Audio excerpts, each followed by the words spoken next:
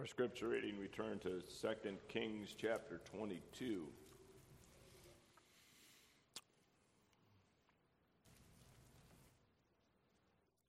And here we have a historical narrative that brings out this idea that the law of God points out to us our sin and also the judgment of God that comes upon the sinner. And we read 2 Kings 22, starting at verse 1. Josiah was 8 years old when he began to reign, and he reigned 31 years in Jerusalem. And his mother's name was Jedidah, the daughter of Adaiah of Bozkath. And he did that which was right in the sight of the Lord, and walked in all the way of David his father, and turned not aside to the right hand or to the left. And it came to pass in the 18th year of King Josiah that the king sent Shaphan, the son of Azaliah, the son of Meshullam, the scribe, to the house of the Lord, saying, Go up to Hilkiah the high priest, that he may sum the silver which is brought into the house of the Lord, which the keepers of the door have gathered of the people. And let them deliver it into the hand of the doers of the work, that have the oversight of the house of the Lord. And let them give it to the doers of the work, which is in the house of the Lord, to repair the breaches of the house, unto carpenters and builders and masons, and to buy timber and hewn stone to repair the house. Howbeit there was no reckoning made with them of the money that was delivered into their hand, because they dealt faithfully. And Hilkiah the high priest said unto Shaphan the scribe, I have found the book of the law in the house of the Lord. And Hilkiah gave the book to Shaphan, and he read it. And Shaphan the scribe came to the king, and brought the king word again, and said, Thy servants have gathered the money that was found in the house, and have delivered it into the hand of them that do the work, that have the oversight of the house of the Lord. And Shaphan the scribe showed the king, saying, Hilkiah the priest hath delivered me a book. And Shaphan read it before the king. And it came to pass, when the king had heard the words of the book of the law, that he rent his clothes. And the king commanded Hilkiah the priest, and Ahikam the son of Shaphan, and Achbor the son of Micaiah, and Shaphan the scribe, and Azahiah, a servant of the king, saying, Go ye inquire of the Lord for me and for the people and for all Judah concerning the words of this book that is found. For great is the wrath of the Lord that is kindled against us, because our fathers have not hearkened unto the words of this book, to do according unto all that which is written concerning us.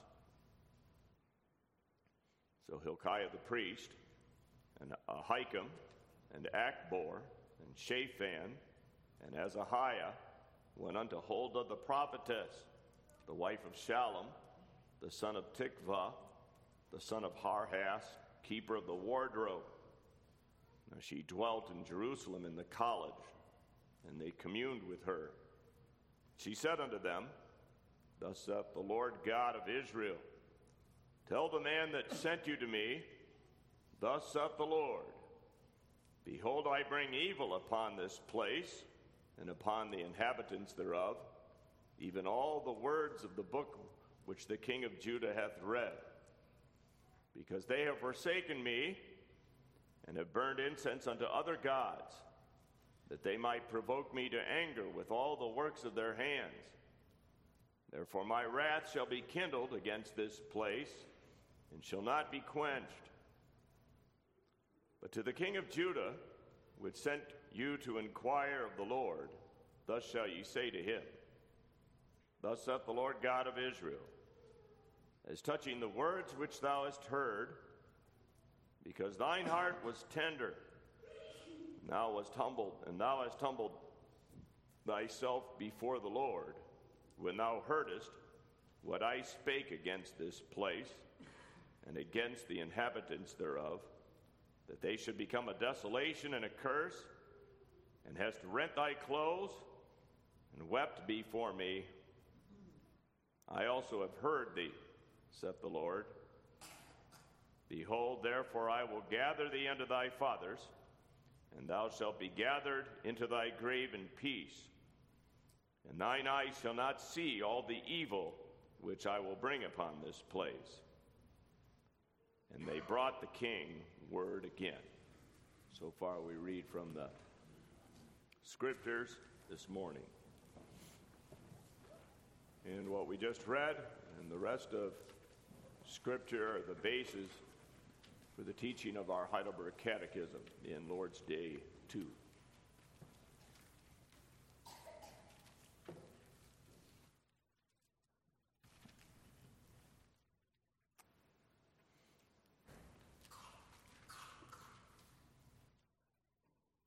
There we read, Whence knowest thou thy misery? Out of the law of God. What doth the law of God require of us?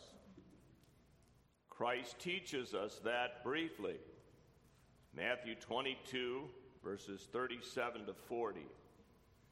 Thou shalt love the Lord thy God with all thy heart, with all thy soul, and with all thy mind, and with all thy strength.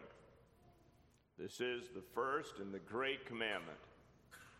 And the second is like unto it. Thou shalt love thy neighbor as thyself. On these two commandments hang all the law and the prophets. Canst thou keep all these things perfectly? In no wise, for I am prone by nature to hate God and my neighbor.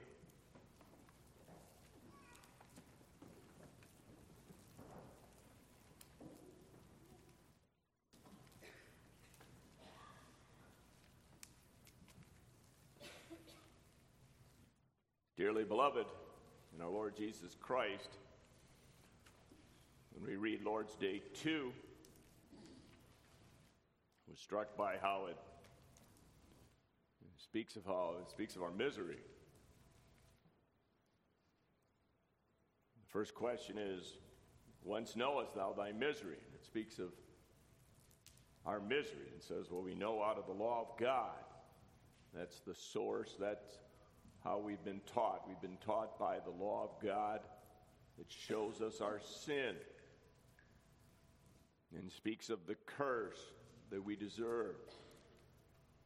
And then when the question is asked what the law of God requires, which is to love God with all our heart and to love our neighbors ourselves, then the question is, can you do that?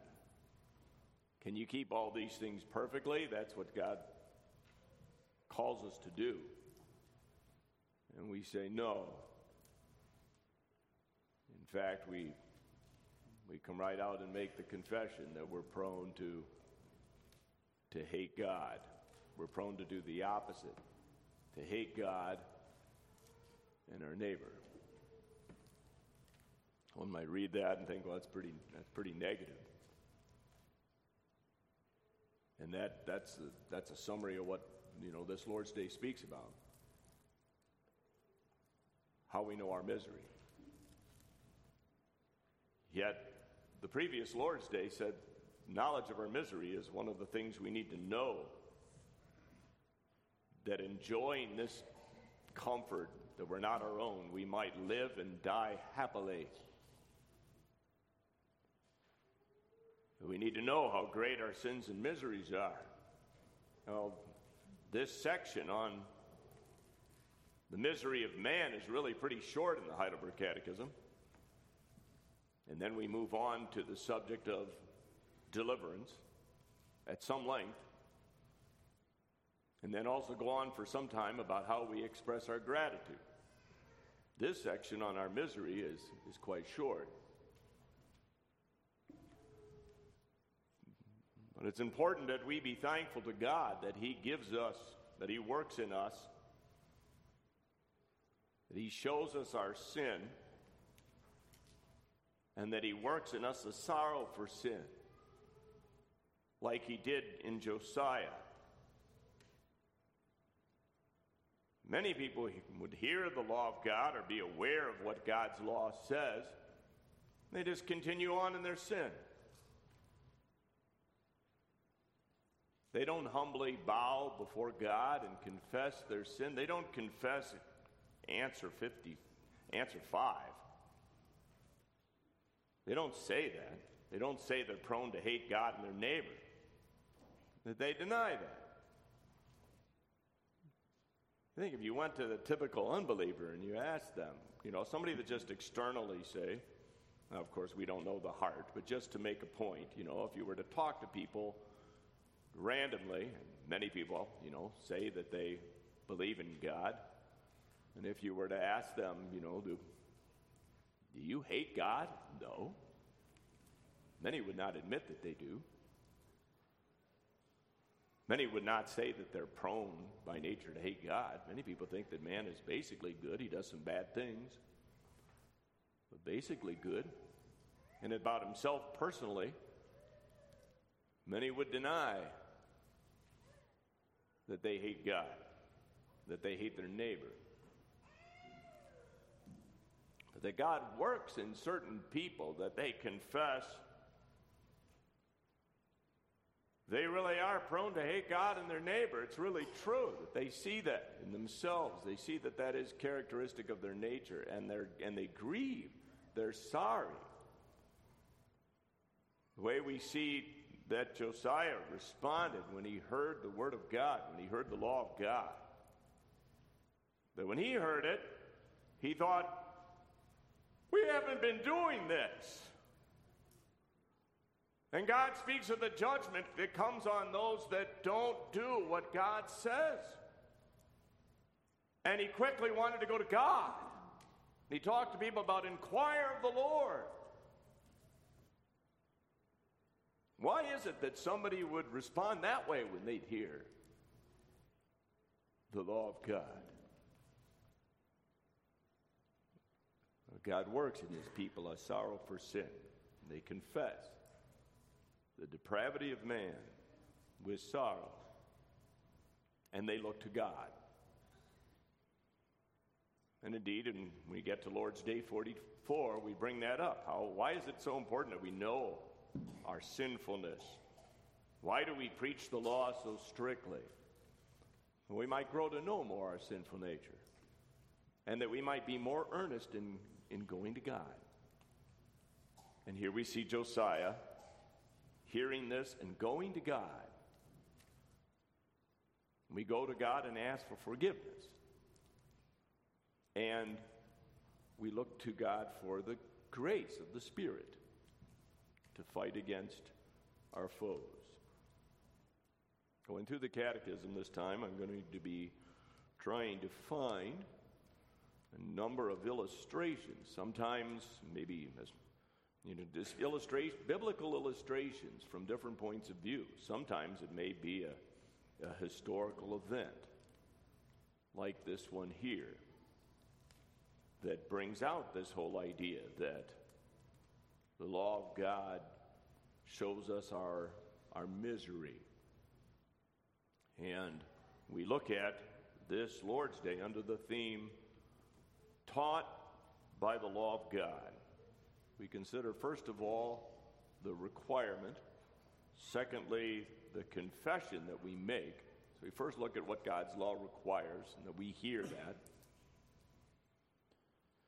Secondly, the confession that is made in this Lord's Day, and that we, by the grace of God, confess.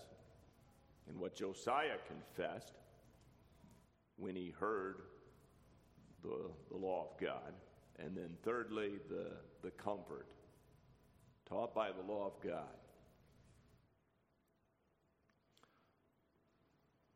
First is the basic fundamental idea that God's law is the standard.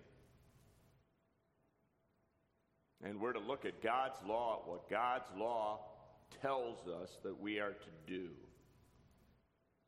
And then we're to look at what we do when we see what God tells us we're supposed to do, and then we look at what we do. Just like this Lord's Day points out. The law of God is the standard. And we recognize that, as obvious as that is, that we tend to look elsewhere at the standard as to what we should do. And let the world tell us the standard we're to shoot for if we're going to be successful, if we're going to be doing well. Well, what should we do? And then the world they'll tell us. The world will tell us what to do. The world will tell us what we're not to do to be doing well.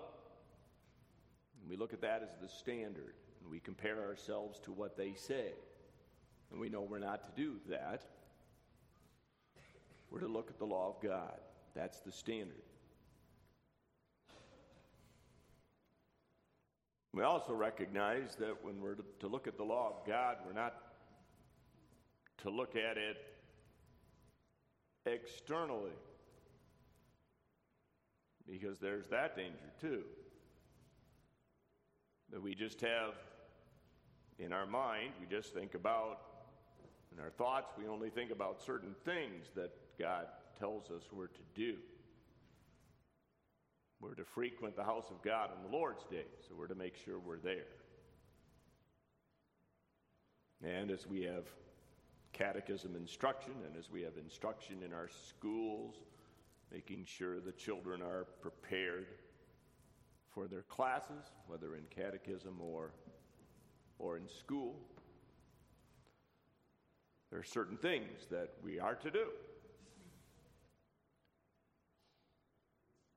But we recognize that even an unbeliever can be present every service. You can have an unbeliever that never misses a service. You could have an unbeliever whose children always know their work and they always do well in their classes. Parents make sure they know it all and they've got it memorized. They spend plenty of time studying. And yet one could do all those things externally while not doing what God says from the heart. And the standard, when we look at the law of God here as the source of our knowledge of our misery, we look specifically at the summary. We also go through the Ten Commandments later. It's good to see how the summary is brought up here and the Ten Commandments brought up later. The Ten Commandments we go through when we're looking at the law of God from the point of view of showing how we express our gratitude. And then we go through each of those commandments one at a time. Here, when we're looking at it from the point of view that the law shows us our misery, teaches us our misery, here we quote the sum of the law, the summary of the law. The fact that we are commanded to love God. You can't externalize that. When it says, it's speaking of something that in your heart, that you love Him, that you love God, that you study the Word out of a love for God. that you read the Word as one who loves God, as you gather and listen to the Word as one who loves God with all your heart, and are attentive as one who loves God and who loves to hear what God, delights to hear what God says. You love His Word, you love His truth. And then that love shows itself in loving the neighbor. Loving the neighbor as ourselves.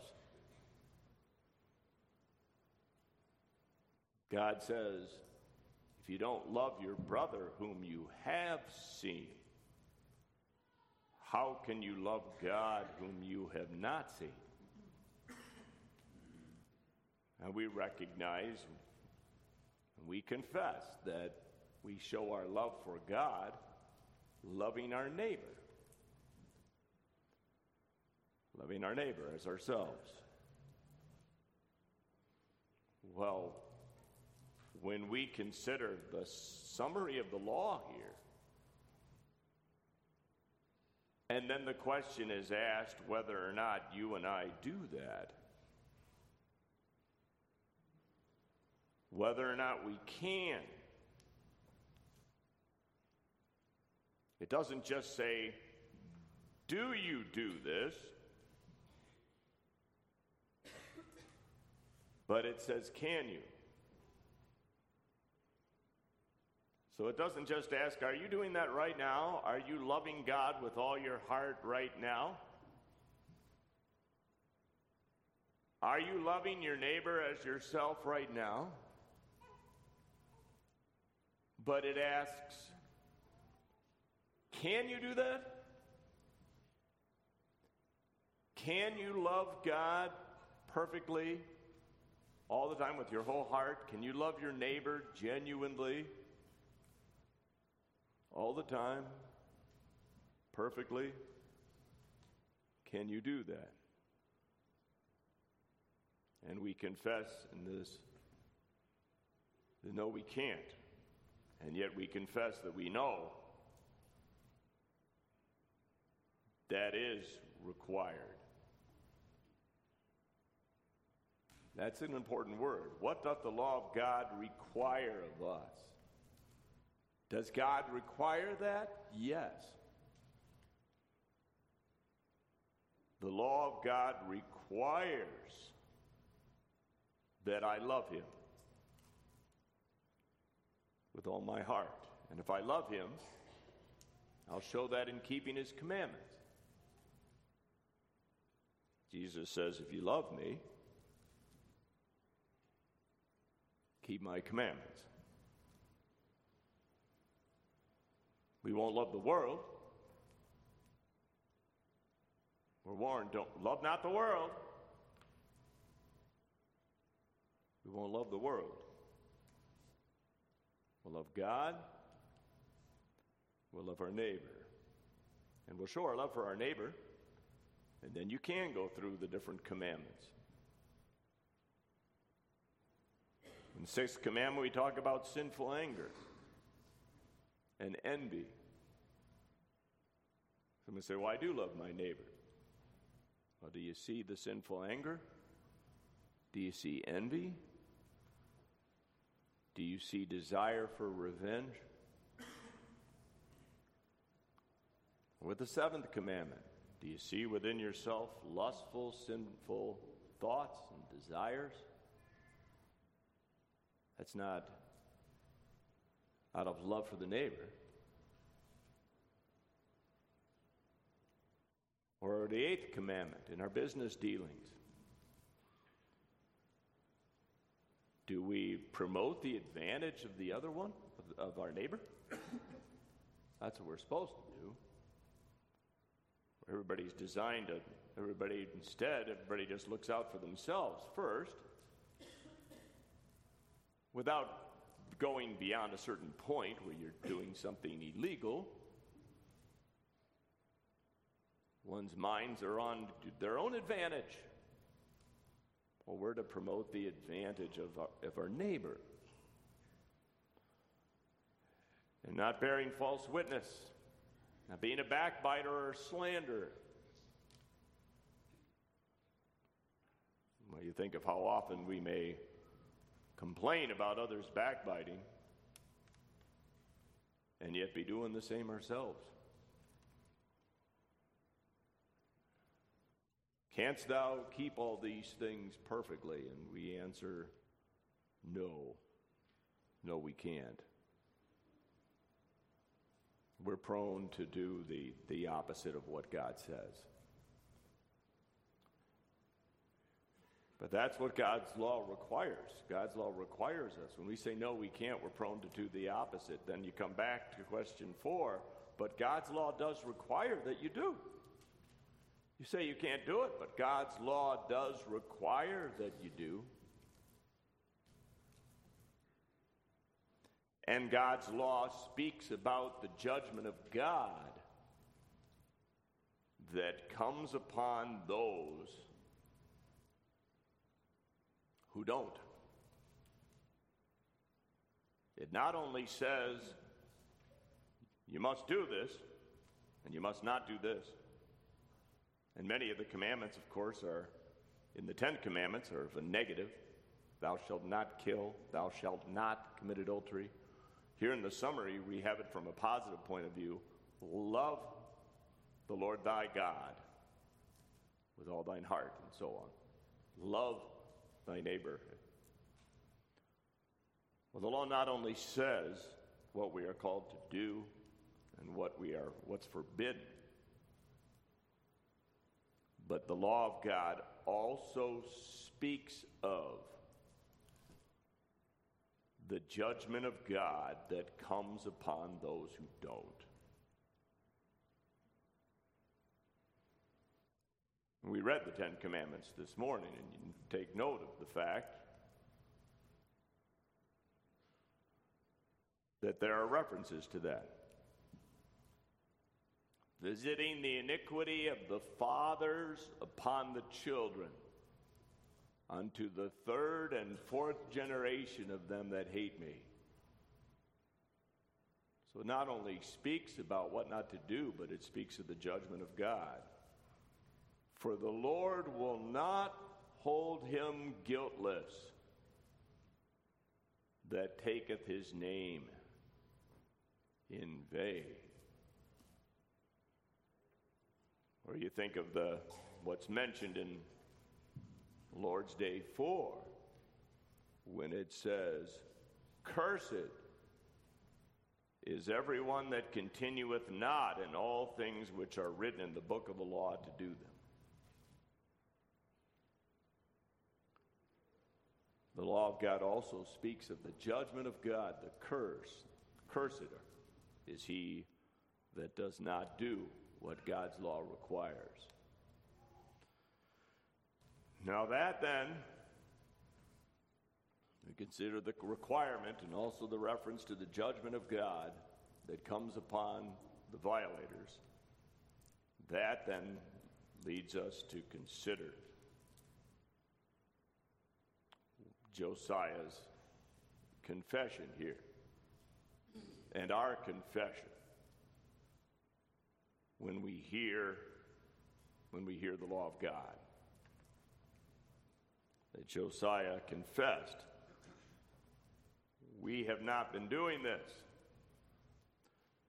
He rent his clothes, and he spoke of that.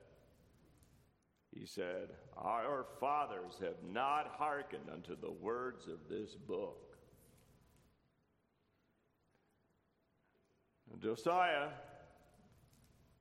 was the last of the godly kings of Judah before the Babylonian captivity. And you note how it refers to him. He began to reign when he was 8 years old. And it makes a specific reference to the fact that he turned not aside. He walked in the way of David his father and turned not aside to the right hand or to the left.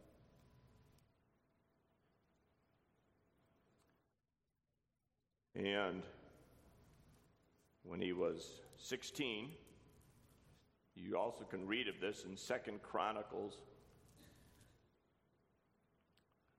that it talks about when he was 16 that he sought the God of David his father.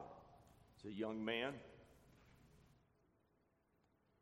And he's seeking the God of David his father.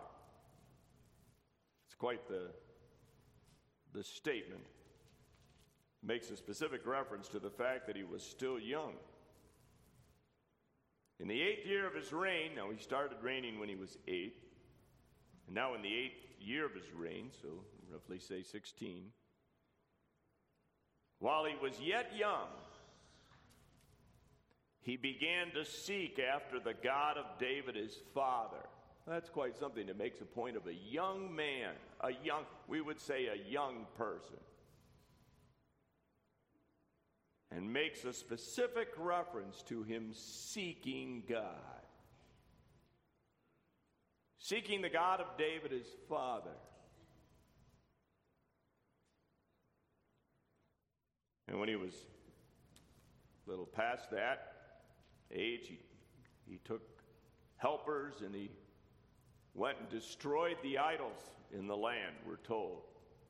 And we told he even went up to the northern tribes, where the northern tribes, they had been taken captive to Assyria. And he went to the land where the northern tribes were, and he destroyed things up there too. The idolatry. He came to Bethel and found that altar that Jeroboam had made for his golden calf. Remember, he set up those golden calves in Dan and in Bethel. And some 300 plus or so years before that, a prophet had said that a king named Josiah would destroy the altar and would burn the bones of the priests on it. And he did that very thing. He took the bones of the priests out of their graves and burned them on that altar. That altar that had been made in connection with that worship of the golden calf. And he tore down the altar, just as the prophet had said. And then later, we read of how Josiah also wanted to fix up the temple. And the money was collected from the people of Judah. From the people, money was collected for the temple. And the workmen were to start repairing the broken down parts of the temple. And Hilkiah the priest found the book of the law of God. And, we all have a copy of the Word of God. There would have been relatively few copies in those days. The priests were to have a copy. The priests were to have the book of the law. You recall that the king was to have a copy, and he was to meditate upon it every day. When he sits upon the throne of his kingdom, he shall write him a copy of this law in a book of that which is before the priests, the Levites. And it shall be with him, and he shall read therein all the days of his life, that he may learn to fear the Lord his God,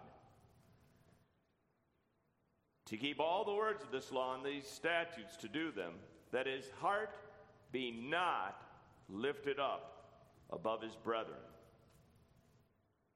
and that he turn not aside from the commandment to the right hand or to the left, and so on. That was in Deuteronomy 17. Well,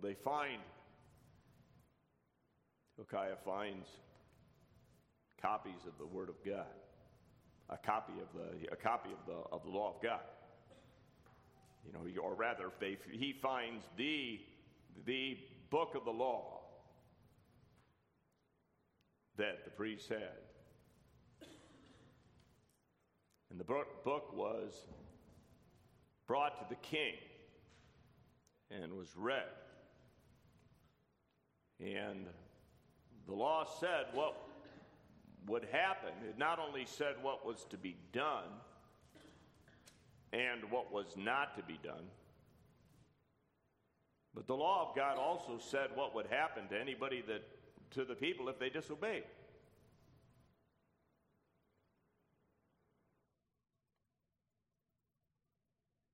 One chapter that some have wondered if, when the book was read, at least part of it was read to the king.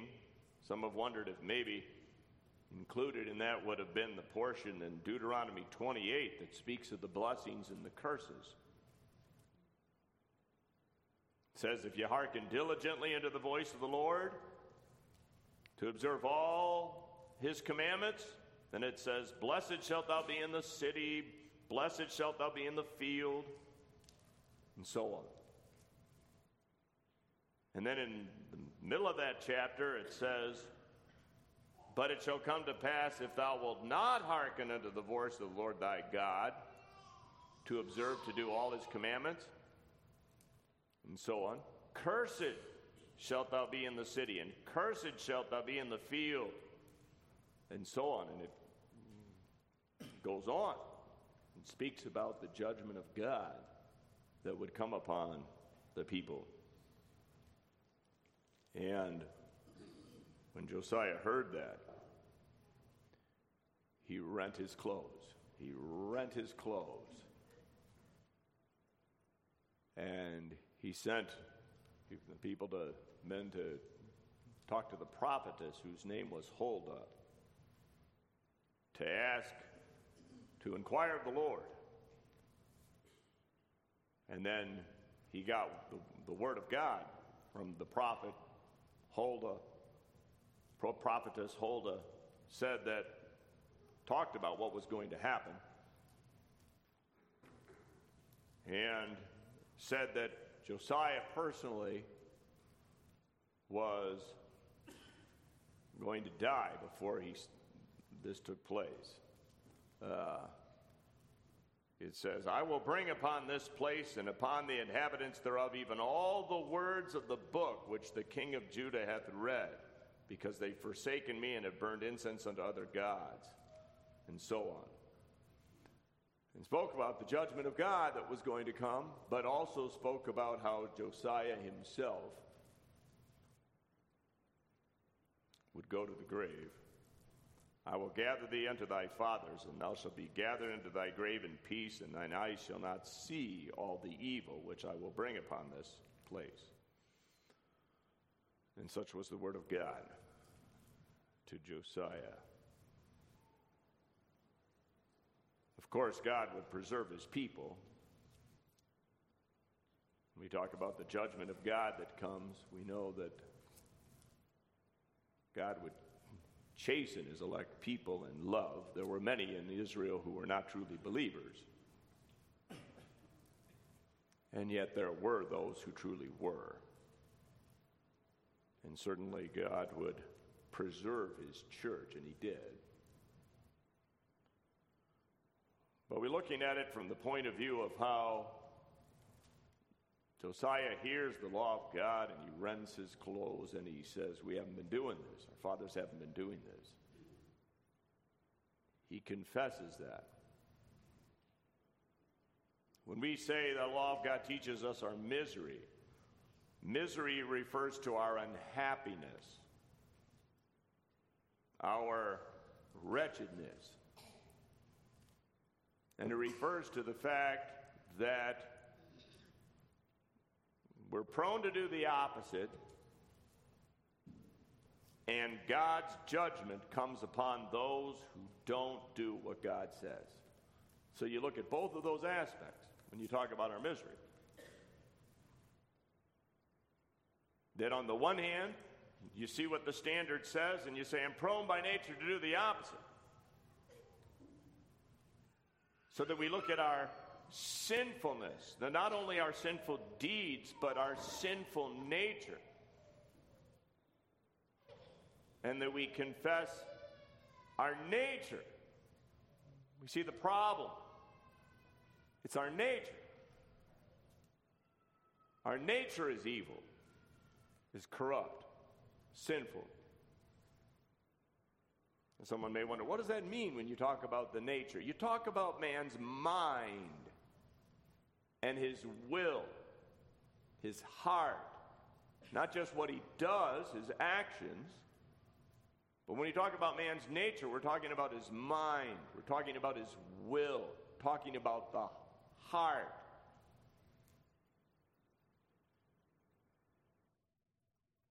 His mind is dark, blindness. And his will is hard, rebellious. In his heart, he hates God.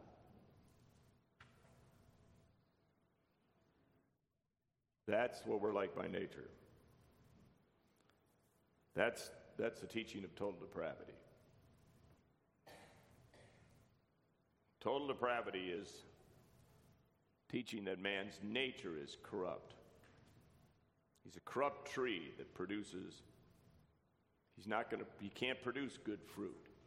A corrupt tree isn't going to produce good fruit. When you talk about his nature, you're talking about him as a true looking, illustration as a tree, rather than talking about the fruit and saying that the tree is corrupt. So of course he's not going to produce good fruit. He can't.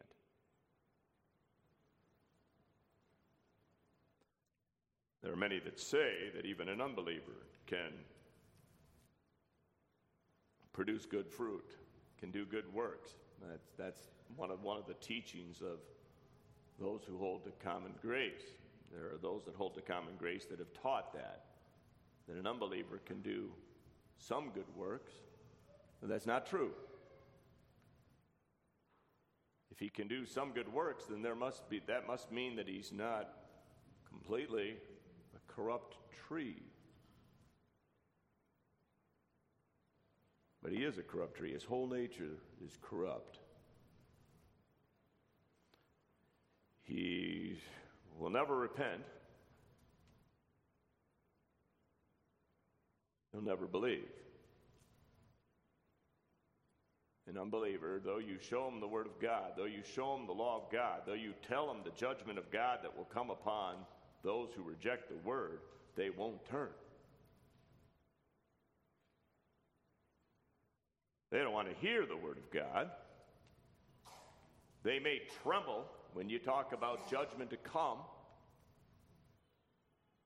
that Christ is coming back and there's going to be a final judgment. They may tremble when they hear of that.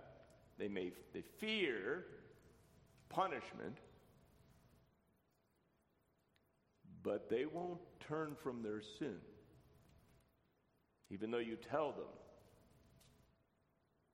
the judgment of God that will come upon the impenitent, they won't turn. They'll never believe. They'll never obey the God whom they hate. And Romans makes that connection. They can't obey the God whom they hate. We read that in Romans 8, verses 7 and 8. And that's what we too are like by nature. You can see the hatred of an unbeliever when you set before them the truth. Just like when Christ, who is the truth, when he came and stood in the midst of men, They called him an evildoer, and they wanted him crucified.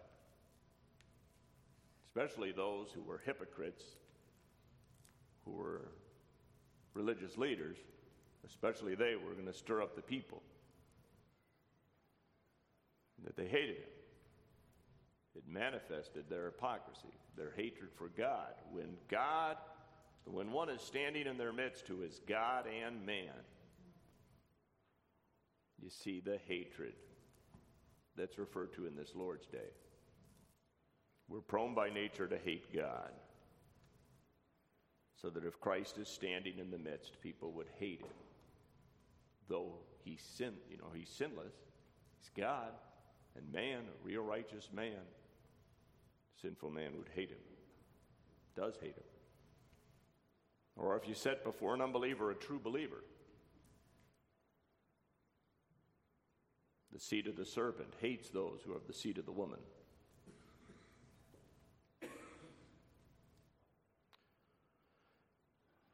We, by the grace of God, make this confession with sorrow. How is it that anybody does? Well, the only ones that do are the ones who have the law of God written in their heart.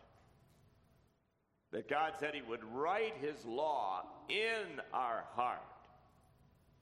Here you read of the book of the law being read to Josiah. And God tells us his law is written in our heart. And when God's law is in our heart, we know him. And we have a sorrow for sin. We sorrow when we hear the law of God and we confess. We're prone to do the opposite. And we say that with sorrow. It's not just an intellectual acknowledgement, but we say that with sorrow. We humbly come to God. As God says to Josiah, thine heart was tender, and thou hast humbled thyself before the Lord. That we hear the law of God, and we humble ourselves before the righteous and holy God, and confess with sorrow, I'm prone by nature to do the opposite of this. Oh, wretched man that I am, who will deliver me? And we look to God to deliver us.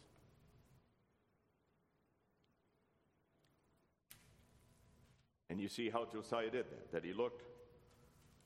He hears this, he rends his clothes, then we quickly read of him saying, go ye inquire of the Lord for me and for the people and for all Judah.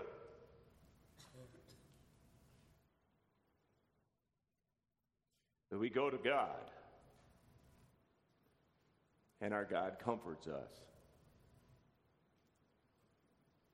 Our God comforts us and tells us that Christ has redeemed us from the curse of the law.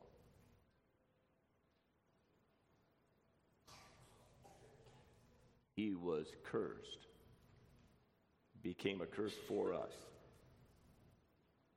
Cursed is everyone that hangeth on the tree. He suffered the accursed death. And our Lord assures us of this, that though he points out what we deserve, and when we examine ourselves, and tonight actually is preparatory, we begin talking about that already now, that when we examine ourselves, we're supposed to think of the curse, examine our sin and the curse we deserve. Which applies right to this Lord's Day, looking at it from the viewpoint of the curse that we deserve. Our law shows us our sins, and it points us to the curse that we deserve, but then we're directed to Christ, who suffered for us and was obedient unto death, even the accursed death of the cross. And our Lord also comforts us with the truth that he nourishes our soul to everlasting life. You think of the words that we have in the Lord's Supper form.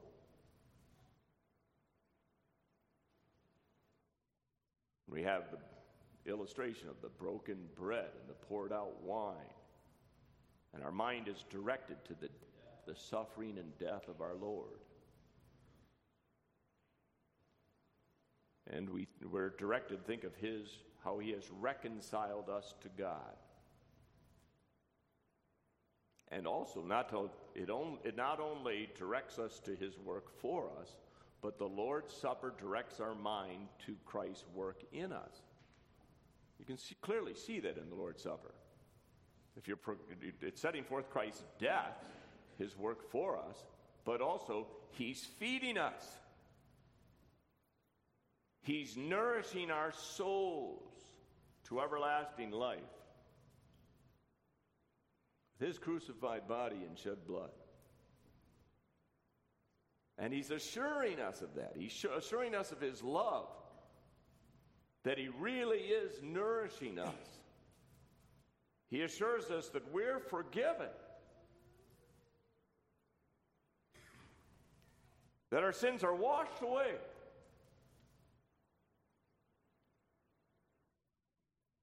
that we're righteous in Christ, and that we have the beginning of the new obedience, a small beginning, and that one day we'll be delivered from that sinful nature. Even already now, we have the beginning of the deliverance. And one day, we'll sin no more.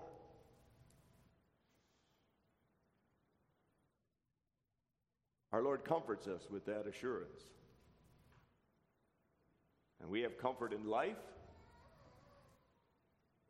and in death, as it mentions here with Josiah, who would soon after this die. Soon in the sense that our life is short. In fact, in his case, it says that he was 8 when he reigned, and he only reigned 31 years.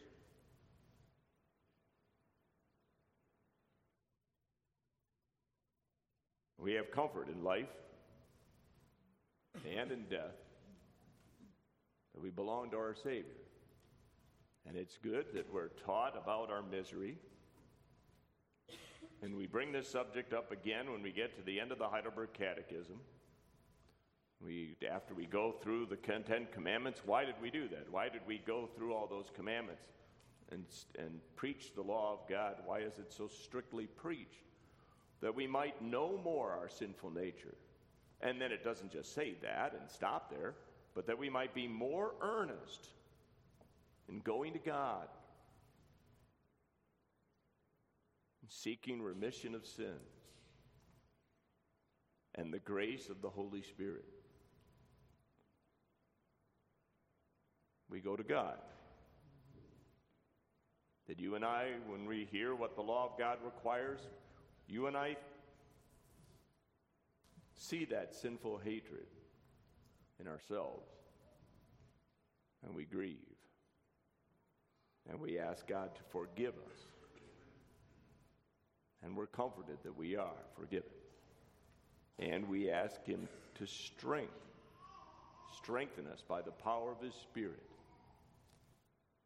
that we desire to show forth our love for him, keeping his commandments, being submissive to him, loving our neighbor, showing our love for God, loving our neighbor.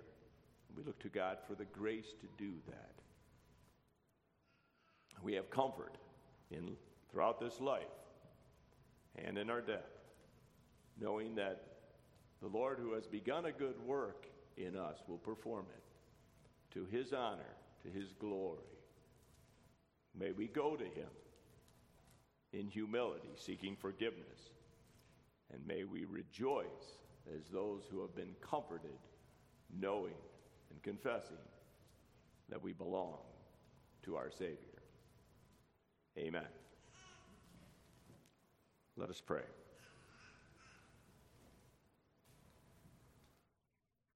Our Lord, our God, and our Father, we're very thankful, O Lord, for thy grace, thankful for the comfort that thou dost give unto us.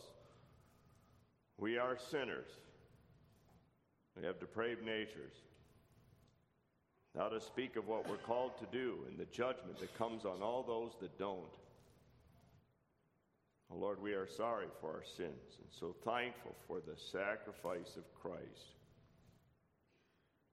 May we go through each day mindful of his sacrifice, what he has done, and what he is doing within us.